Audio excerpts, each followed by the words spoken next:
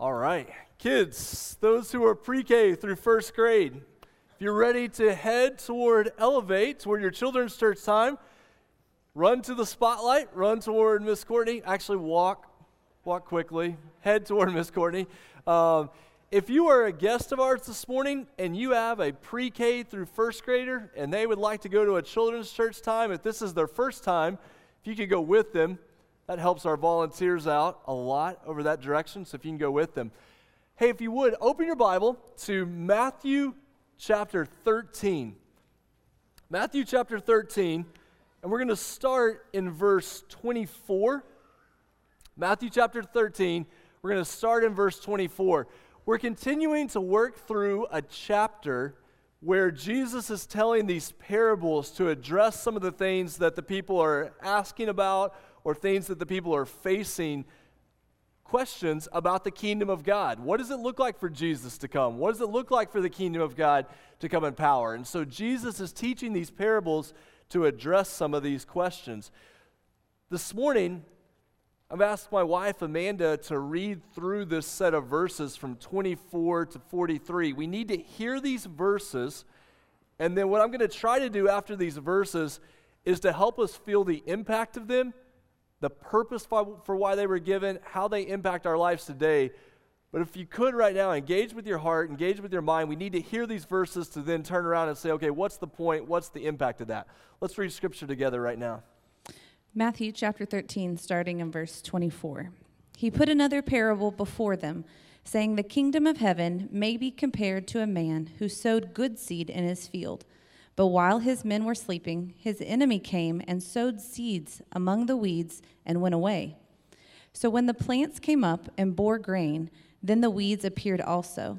And the servants of the master of the house came and said to him, 'Master, did you not sow good seed in your field? How then does it have weeds?'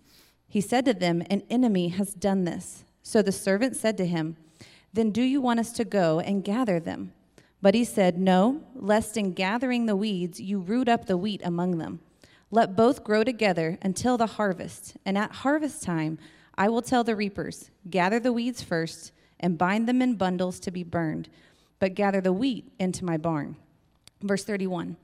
He put another parable before them, saying, "The kingdom of heaven is like a grain of mustard seed that a man took and sowed in his field. It is the smallest of all seeds, but when it has grown, it is larger than all the garden plants, and it becomes a tree, so that the birds of the air come and make nests in its branches." He told them another parable. "The kingdom of heaven is like leaven that a woman took and hid in 3 measures of flour till it was all leavened." Verse 34. All these things Jesus said to the crowds in parables. Indeed, he said nothing to them without a parable. This was to fulfill what was spoken by the prophet. "I will open my mouth in parables, and I will utter what has been hidden since the foundation of the world." Then he left the crowds, and he went into the house. And his disciples came to him, saying, "Explain to us the parable of the weeds of the field." And he answered, "The one who sows the good seed is the Son of Man, and the field is the world, and the good seeds are the sons of the kingdom, and the weeds are the sons of the evil one. And the enemy who sowed them is the devil, and the harvest is in the end of the age, and the reapers are angels. And just as the weeds are gathered and burned with fire, so it will be at the end of the age. The Son of Man will send his angels, and they will gather out of his kingdom all causes of sin and all lawbreakers, and throw them into the fiery furnace. And in that place there will be weeping and gnashing of teeth. And then the righteous will shine on the sun and the kingdom of the Father. And he who has ears, let him hear." Let me pray for us. God, we thank you for today and a chance to be able to come and to learn of your word, Father, to be grown and to be shaped. Father, we ask that now you would help our hearts and our ears to be open. God, we pray for your word to not return void this morning, but God, that it would accomplish its work inside each of the hearts in this room today. Lord, would you help us to be encouraged, to be challenged, to be motivated, and to leave this place, Father, desiring to go and to share your truth with those around us. We pray this in Jesus' name. Amen.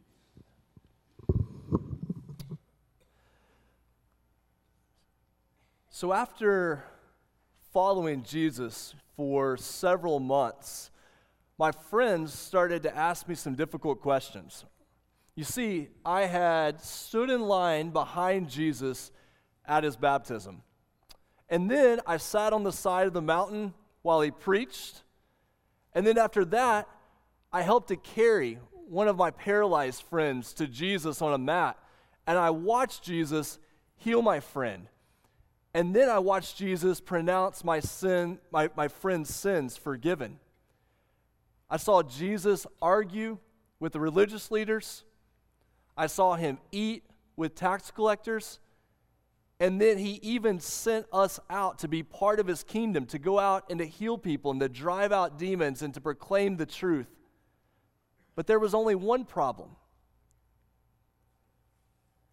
The world didn't seem to be that much different. And my friends loved to question me about this. So my friends would say, if the kingdom of God has come through Jesus, why are the Romans still in power? And if the kingdom of God has come through Jesus, sure, your paralyzed friend was healed, but why do people still get sick and die? And if the kingdom of God has come through Jesus, why do evil people still seem to prosper while the righteous suffer? And I had to admit, these were hard questions to answer. Because even though the power of Jesus seemed so great, the kingdom did not appear very impressive. Jesus did great things. He spoke with great authority, but he worked so slowly. And on top of that, even as people responded to Jesus, not a lot responded. And if this was the kingdom that God had promised, I had to admit it was pretty small, it was pretty slow, and it was pretty surprising. But it was like Jesus knew we were asking these questions, because then he began to speak to us in parables. So if the kingdom of God has come, why do people not receive Jesus? Why do they still reject him? So Jesus turned around, he told us a story about a farmer who went out and sowed seed. Same farmer, same seed, but in 3 out of 4 cases, the people did not respond fruitfully to Jesus. Instead, there was only one soil that was good and allowed the plants to come up and to produce fruit and grain. And so that made sense. We understood that. But what about this other question? So if the kingdom of God has really come in power through Jesus, why does evil still exist in the world? If Jesus is so powerful, if he is God with us, if he has brought the kingdom to earth, why all this evil? Why has he not just kicked it all out? Well, Jesus began to tell us a story. He told us about another farmer who went out and sowed seed, and the grain started to come up. But there was a problem. An enemy came into his field and sowed bad seed, sowed weeds into the field. Now, you guys have crabgrass. We had something called zunya. So this type of weed that was sown into a field, this type of weed that the enemy brought, it gave us problems for 2 reasons. The first was, in the initial stages of growth, this type of weed looked exactly like a good plant, looked exactly like the wheat. And who hasn't made the mistake of accidentally going to your wife's garden and pulling up a plant that you thought was a weed but accidentally happened to be a good plant? Who hasn't made that mistake? So this zunya, when it was coming up, it looked just like the good wheat. Here's the second problem. This type of weed, when it grew, its roots would entangle with the wheat.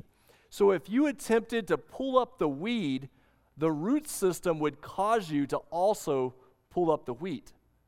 And so in Jesus' story, he said, don't worry about it. It's not your job to pull up the weeds. God will take care of that at the end of the times.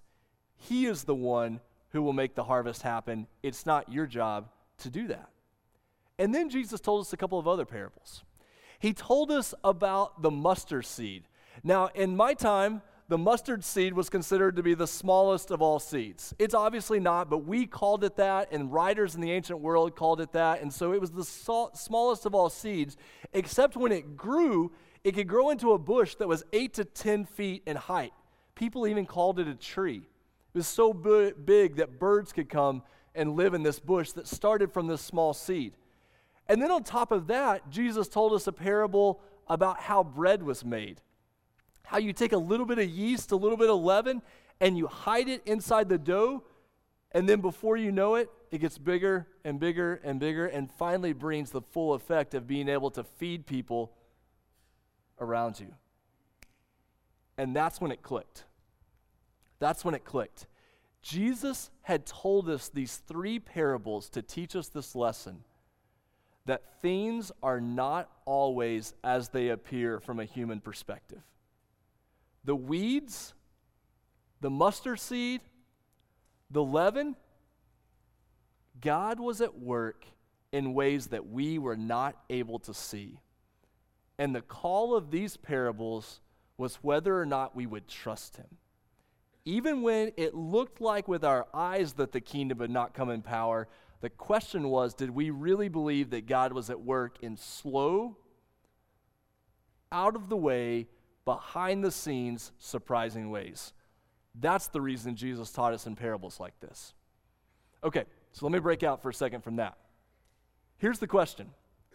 How do you take these parables? How do you take these lessons in a 21st century way and begin to make sense of them in a way that they impact our lives and they impact our church? Here's what I want to do up front for us. I want to lay down a couple of phrases that are so helpful for reading the New Testament and definitely helpful for making sense of these parables. So these are a couple of kingdom connection phrases that I hope you'll hold on to because they'll help you read the New Testament and they'll help you make sense of how the kingdom of God works in the world. The first phrase is this: already, not yet. Already, not yet. Now, some people memorize this phrase as now, not yet. Just pick one. Does not matter. I learned it as already, not yet. Some people like it better as now, not yet. Just pick one, and we're talking about the same thing. Here's what I mean. With the kingdom of Jesus, already Jesus has come in power. Already Jesus has come in victory. He has brought victory and power in the kingdom of God. Not yet have we seen everything that is going to mean. In other words, we live in a world where people still die. We live in a world where evil still happens. We live in a world where political power can still be used for evil means. We live in a world that is not perfect, but we live in a world where the kingdom of God has already come in power. And so what Jesus is doing in these parables is he is teaching the people, I am already at work. You can trust me. With confidence, you can know that the power of God has come to the world, and you can know that not yet have you seen everything that's going to mean. What does that mean in our lives? In our lives, it means that you are going to have family members and friends who love and worship Jesus, who are going to face immense heartache, terrible sickness, terrible relationship situations in this world. And it is understandable in those situations why we would ask, is this the kingdom of God? Is this what it looks like for God to come in power, for my family, for my friends to face what they're facing right now? Is this what that looks like? And the answer from Jesus is, already you can have confidence in my victory, in my hope, in my power. But remember, you have not yet seen all that's going to mean in eternity. It's a phrase that's meant to bring this incredible encouragement, this incredible peace, but it's also a warning that reminds us that what we see now is not the end of the story. With that, there's a second phrase, and we're going to talk about this morning. It's the phrase of patient but not passive. In the kingdom of God, we have to be patient with how God wants to work among us. But being patient doesn't mean that you sit to the side and do nothing, that you sit to the side and be passive. There is a way that we live in the kingdom of God, being patient, saying, God, I know you're at work, and at the same time, that faith drives us to action. We have a future hope. If you have trusted in Jesus for salvation, there is a future hope that we have not yet seen everything that he is going to do for all of eternity. We have a future hope, but it's a future hope that impacts the way we live today. It's a living hope. If I have future hope, it drives the way that I operate today when the world is not working the way I think it should work. So what? Where do we take this? How do we make sense of this? Here's the first call this morning. The first call is to trust God. To trust God's judgment, to trust God's salvation, to trust God's timeline and his plans. I know you've heard it said this way, but let me say it again to make sure you get the point. The point is, he's God, I'm not. He's God, you're not. We trust him. We trust that his judgment is righteous. We trust that his salvation is sure. We trust that his timing and plans are good and right, which is so nice to say on Sunday morning, gathered together in a church building, but it is really, really hard to live out on a consistent basis. Do I trust that God is in control? Do I trust that God is good and holy and powerful?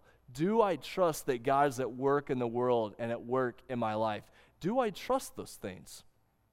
And then part of the question is, okay, Owen, what does it look like to do this? What does it look like to trust God? Let me point you to a couple of verses here in this parable. Look at the end of that explanation that Jesus gives, starting in about verse 39. We want to think about, okay, I want to trust God. I'm here this morning because I believe that God's powerful. I believe that God's word is true. I want to trust God. What does that look like? Where's that trust leading me? Look at the middle of verse 39. So in giving the explanation for this parable, Jesus says that the harvest is the end of the age, and the reapers are angels. So he's speaking about something to come at the end of the age. When your Bible says the end of the age or this present age, it's speaking about this in-between, already not yet time that we live in when we're waiting for Jesus' return to make all things right. So when this time is finished, when this age is finished, the reapers will be the angels. Verse 40,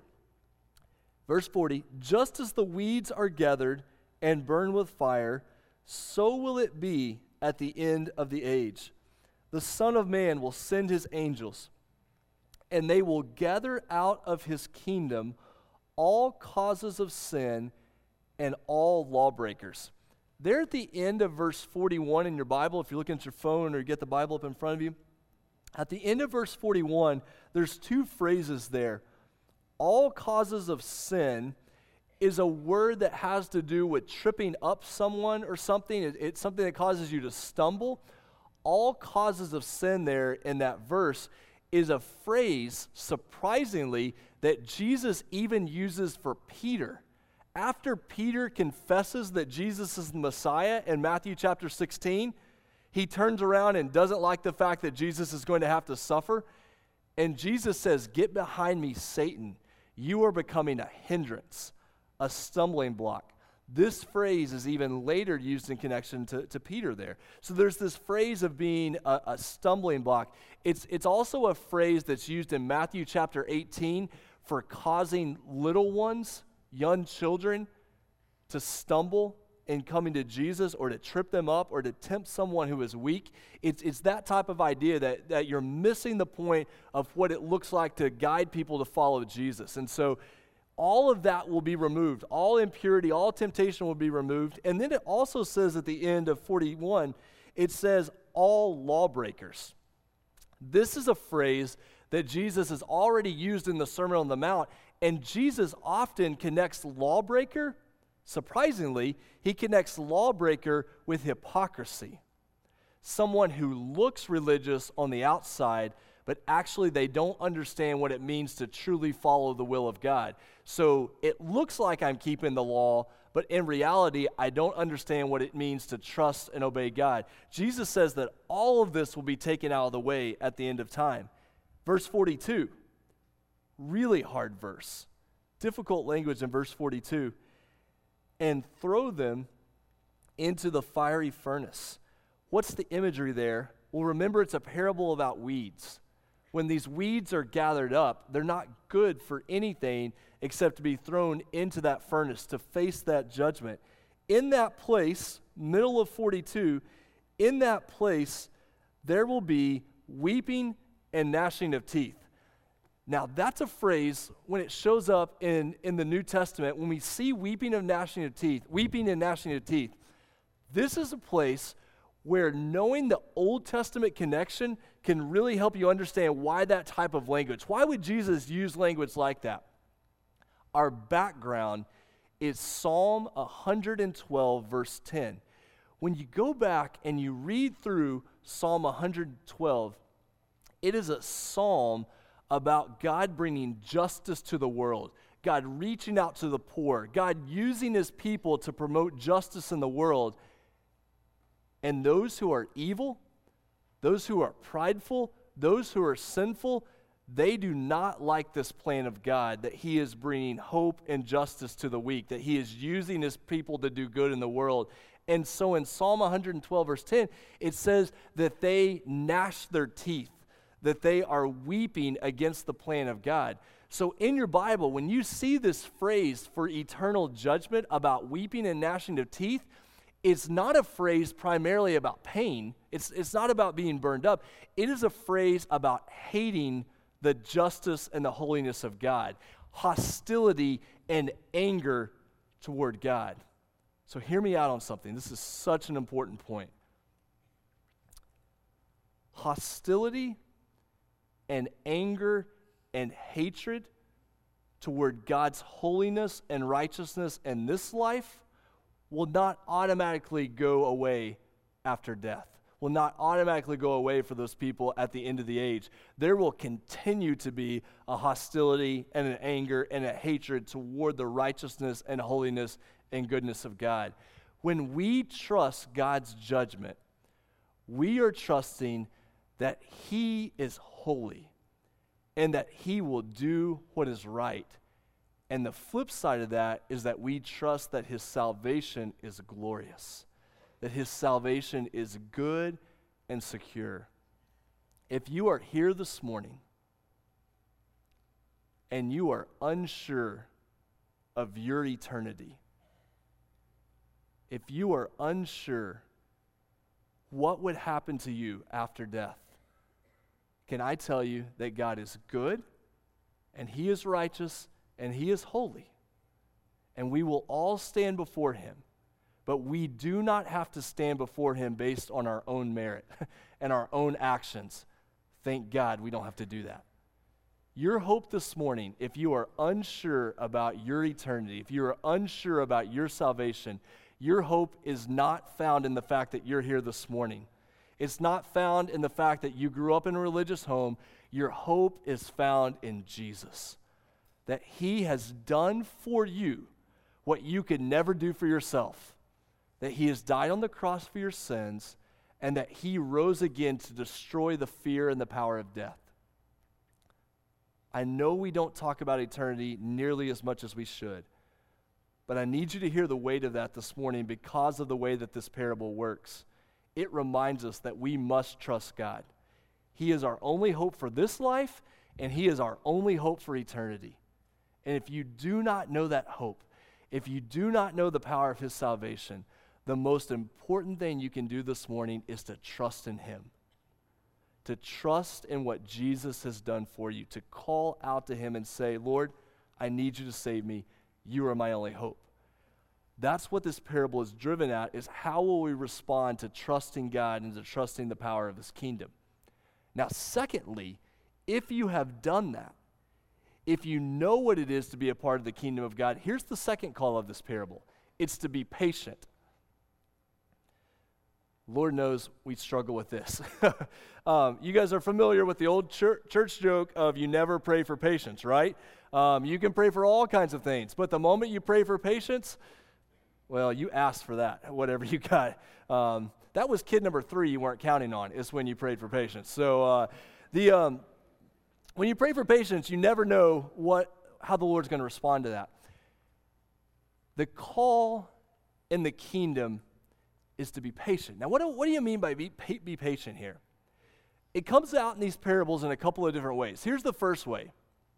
Remember back in this parable that Jesus gave?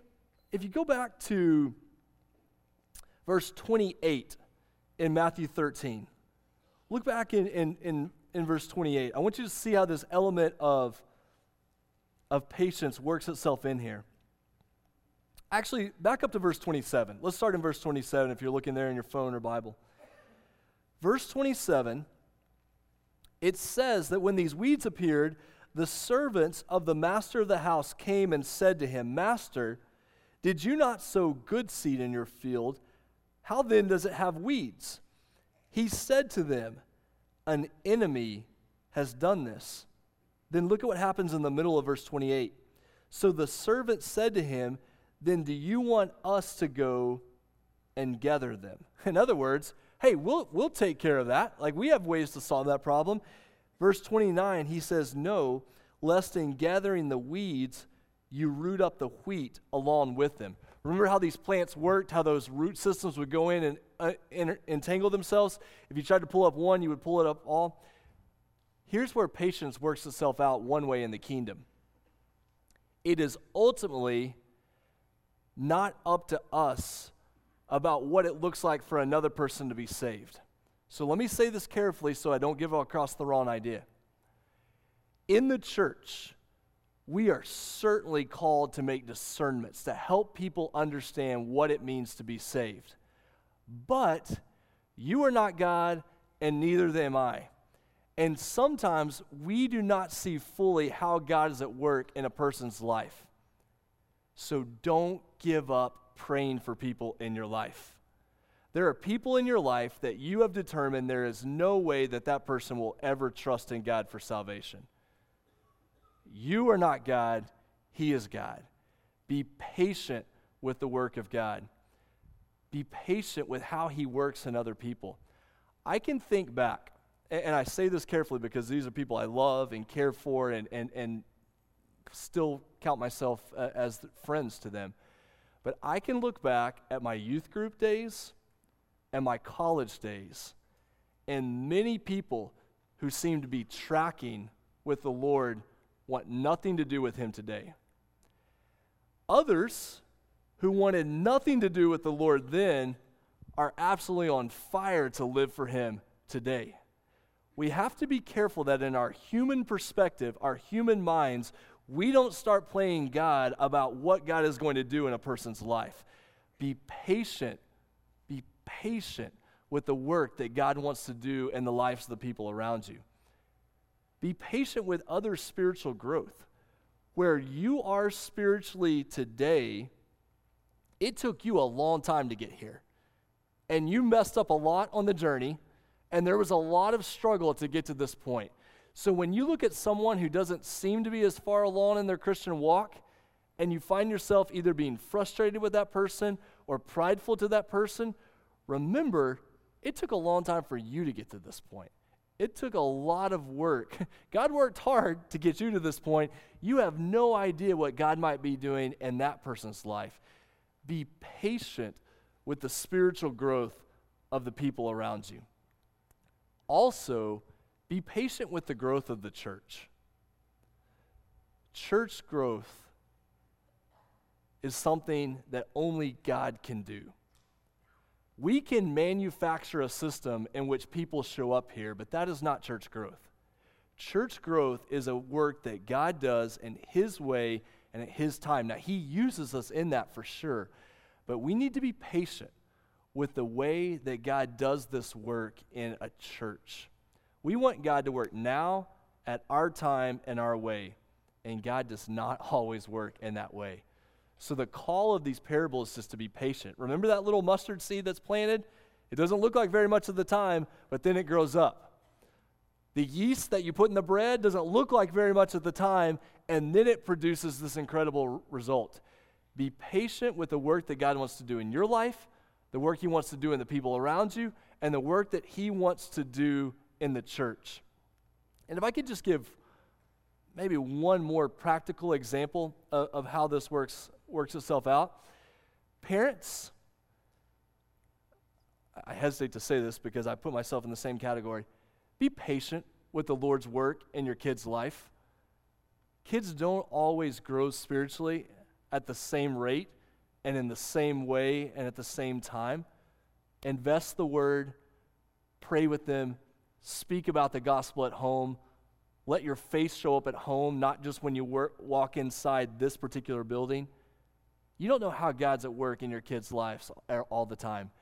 Be patient with what that looks like. Continue to pray for them, continue to worship with them, continue to speak the gospel in your home, but just be patient with how God wants to do that. Now, let me flip that around to the other side. There's be patient, which in our human minds we hear and say, oh, good, I won't do anything. I'll just sit around and do nothing, and God will take care of everything. That's not how patience works actually in Scripture. We're called to be patient, which means to trust God's power and God's work. We're not called to be passive or pessimistic. I could probably throw some more P words in if I tried really hard, but we'll stop there. Pastoral alliteration, I did another one, P, pastoral. Pastoral alliteration is a dangerous thing because we never know where to stop. It just goes on and on and on and on. So we are called to be patient. Hear me out, we must be patient. We are not called to be passive, just to sit to the side. And we are definitely not called to be pessimistic. When God does this type of work in our life, we can be a source of hope and joy and peace and love for the people around us. If you're trying to figure out in your life, how can I share about the kingdom of God with the world around me? How do I do this? How do I share with the people around me? Don't overlook how being a person of hope in a hopeless world, how being a person of good news in a bad news world, how being a person of peace in a chaotic world, how being a person of joy when everyone else seems to have no source of joy, God will use those things in incredible ways to allow you to speak with other people about Jesus. Simply by being patient and being joyful and peaceful and kind, it's an avenue to be able to share Christ with the people around you. Here's the other thing. We talk about don't be passive, don't be pessimistic. Never underestimate the power of slow and steady growth. We are built for hype. We want to grow now, and we want to grow fast, and if it doesn't happen now and it doesn't happen fast, we want nothing to do with it. That's just the way we live in our culture. Give me my food, give it to me fast, end of story. God's kingdom doesn't work that way most of the time. Most of the time, your spiritual growth is going to be so slow, you're not even going to recognize it. Let me tell you something about how spiritual growth often happens. If you think of a spiral that gets closer and closer and closer to the center as it goes, that is usually how spiritual growth happens in your life and in a church. It feels like you're going in a circle. Like my life is making no progress. I'm just going in a circle, but before you realize it, you're actually getting closer and closer to the center, but you don't really realize it until you back up and you take a look. In your life, you may feel like I'm just going in circles. I'm just showing up to church. I'm just reading my Bible. I'm just praying. I'm just speaking to my kids about the gospel at home. Oh man, don't underestimate the power of slow and steady growth. It looks terrible on social media. It's impossible to hype. It's not going to be the coolest strategy around, but it is so effective long term. The growth and the power. Remember the parable from last week about how the plant that grew up quickly, what happened to the plant that grew up quickly? It was scorched and it withered away because there was no root system there. Growth in the kingdom is so often slow and steady, but it will have an exponential impact long term. What's involved here is the idea of the flywheel, this wheel that it takes a lot of work to get it started, but once it gets started, the momentum builds, and then there's no way that you can stop it. Oftentimes, God's work in your life and God's work in the church is similar to that. It seems so slow getting started. It seems so slow getting the wheel turning. But before you realize it, that wheel starts to turn and it takes off and there's incredible power. And that's kind of how revival works in a church. So let me speak to you for just a minute, very transparently, about a work that God is doing in my own life and that I pray that God is doing in the life of our church here at Emmaus. So we're hosting these revival services. We're using the word revival on purpose just because it kind of connects with people still in a certain way here in our area. But we realize that offering 4 worship services 4 nights in a row is not revival, does not bring revival simply by doing that. But it is an important step in the life of our church and even for our staff to think about, what does it look like for us to pray for revival, to pray for renewal? In my own life, God has been doing this work in my heart where I'm so terrified of what it would look like just to go through the motions day after day, week after week, year after year, and not truly experience His power in my life, and in my family, and in this church. And so praying, God, would you move in my heart? Would you give me a burden for people who don't know you? Would you make me a passionate worshiper? Would you sanctify me and get rid of this junk that in my life that keeps me back from doing what you've called me to do? God, do this work in my life. And I've been praying this and praying this and praying this. And you know what I have to show for it? Nothing, except standing up here and telling you this is what, except that's not true, is it? No. I don't have anything outwardly to show you. I can't give you quantifiable evidence of this is what this prayers look like in my heart, but I do know what it's doing inside me. I do know the way that it's changing my life day after day. And here's what I want to say about Emmaus, and here's what I want to say about us together as a church. We're not setting any kind of growth records. It's okay. We're not setting any kind of growth records. But what I do sense is a growing desire to see the power of God made manifest in our presence. What I do sense is a growing urgency to see people far from God come to know Him. What I do sense is a slow and steady growth of here's a baptism, there's a baptism, here's a baptism, there's somebody joining, there's somebody repenting, there's somebody reconciling with their family. And it seems so slow and steady that it doesn't look great on social media, and it's not anything that you can hype, but it is a sense of, God, you are doing something in us that maybe we can't see right now. But if we continue that slow and steady growth, God, you will do great things with that. You will bring impact from that goes beyond anything that we could ever manufacture on our own. So what do we have to do? We have to trust you. We have to be patient. And we cannot be passive and we cannot be pessimistic.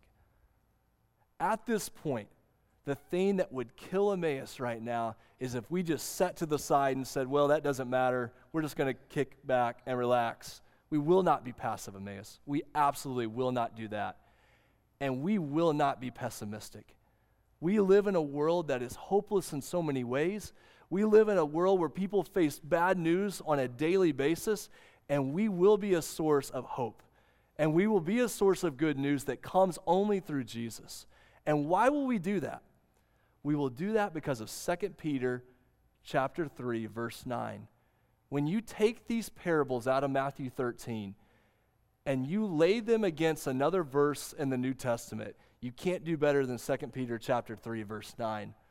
The Lord is not slow to fulfill his promise, as some count slowness, but he is patient towards you, not wishing that any should perish, but that all should reach repentance. Why is there still evil in the world? Why does it not look like God's power has shown up in all of its might? God's not slow. He knows exactly what he's doing. His timing is perfect. What looks slow to you is actually a call to action for the church, to say he desires the salvation of all people, and he wants to work through us to see that happen. Thank God for his patience with me. Thank God for his patience with you, and then let that drive you to share the good news of Jesus with the people around you. Would you bow your heads with me? Here's what we're going to do just for a couple of minutes. I'd like to guide you through a time of prayer. David's going to play a song in the background, and as you hear the psalm begin to play, you're going to recognize the song about what it is to have the peace and hope of God in our lives, to say, "It is well with my soul." I'm going to guide us through a time of prayer. And then here in a couple of minutes, we're just going to stand up and sing that chorus together 2 or 3 times, and we'll be dismissed after that. But right now is the chance to take a deep look in your life. God, do I trust you? Am I willing this morning to think about eternity, to realize that this life that we live, it is not forever? We see friends and family around us facing mortality, facing death, and it causes us to take a look at our own life, where we placed our hope, what we're living for. If you are here this morning and you are uncertain of what it would mean to stand before a holy and righteous God, I want to call you right now to know that that God is Savior, that he is Lord, that he is King, that he has made a way of salvation for you through Jesus. You don't have to get your life together. You come to him broken, and he brings salvation.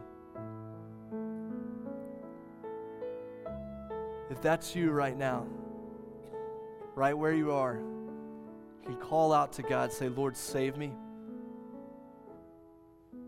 I'm so unsure of what it would mean to stand before you. I know that on my own, I have no hope, but my hope is in Jesus right now."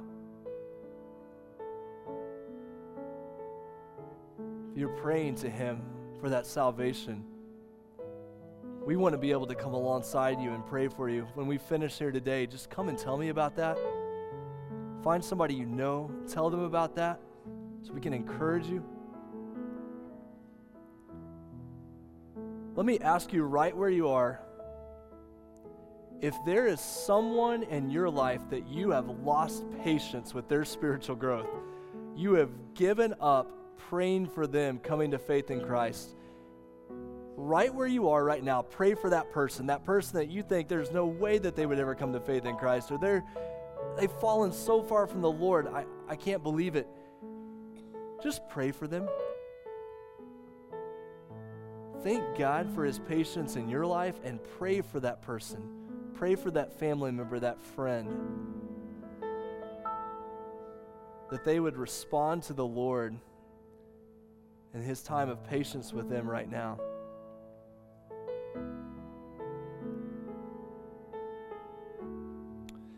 Would you do one more thing as we pray together right now as a church with our heads bowed? Would you pray that God would bring a powerful spiritual renewal to your life, to our church, to your pastor's life?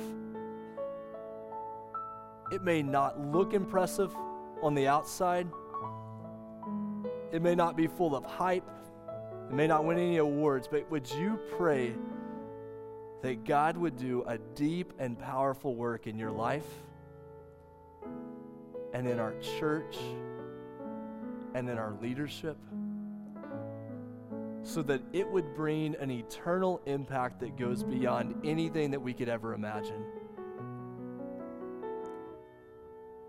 God, we come before you this morning praying that you would do more than we could ever ask or imagine.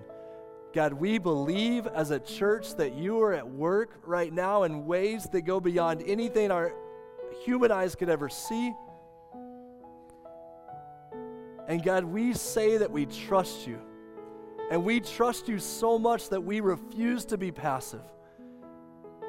God, we will proclaim and display Jesus because our hope is in him. That is the only way that we could ever know that it is well with our soul. It is the only way that we could ever have hope in this life. And so we proclaim that as a church right now, even as we pray together. God, we proclaim that we trust you. And because of Jesus, it is well with our souls.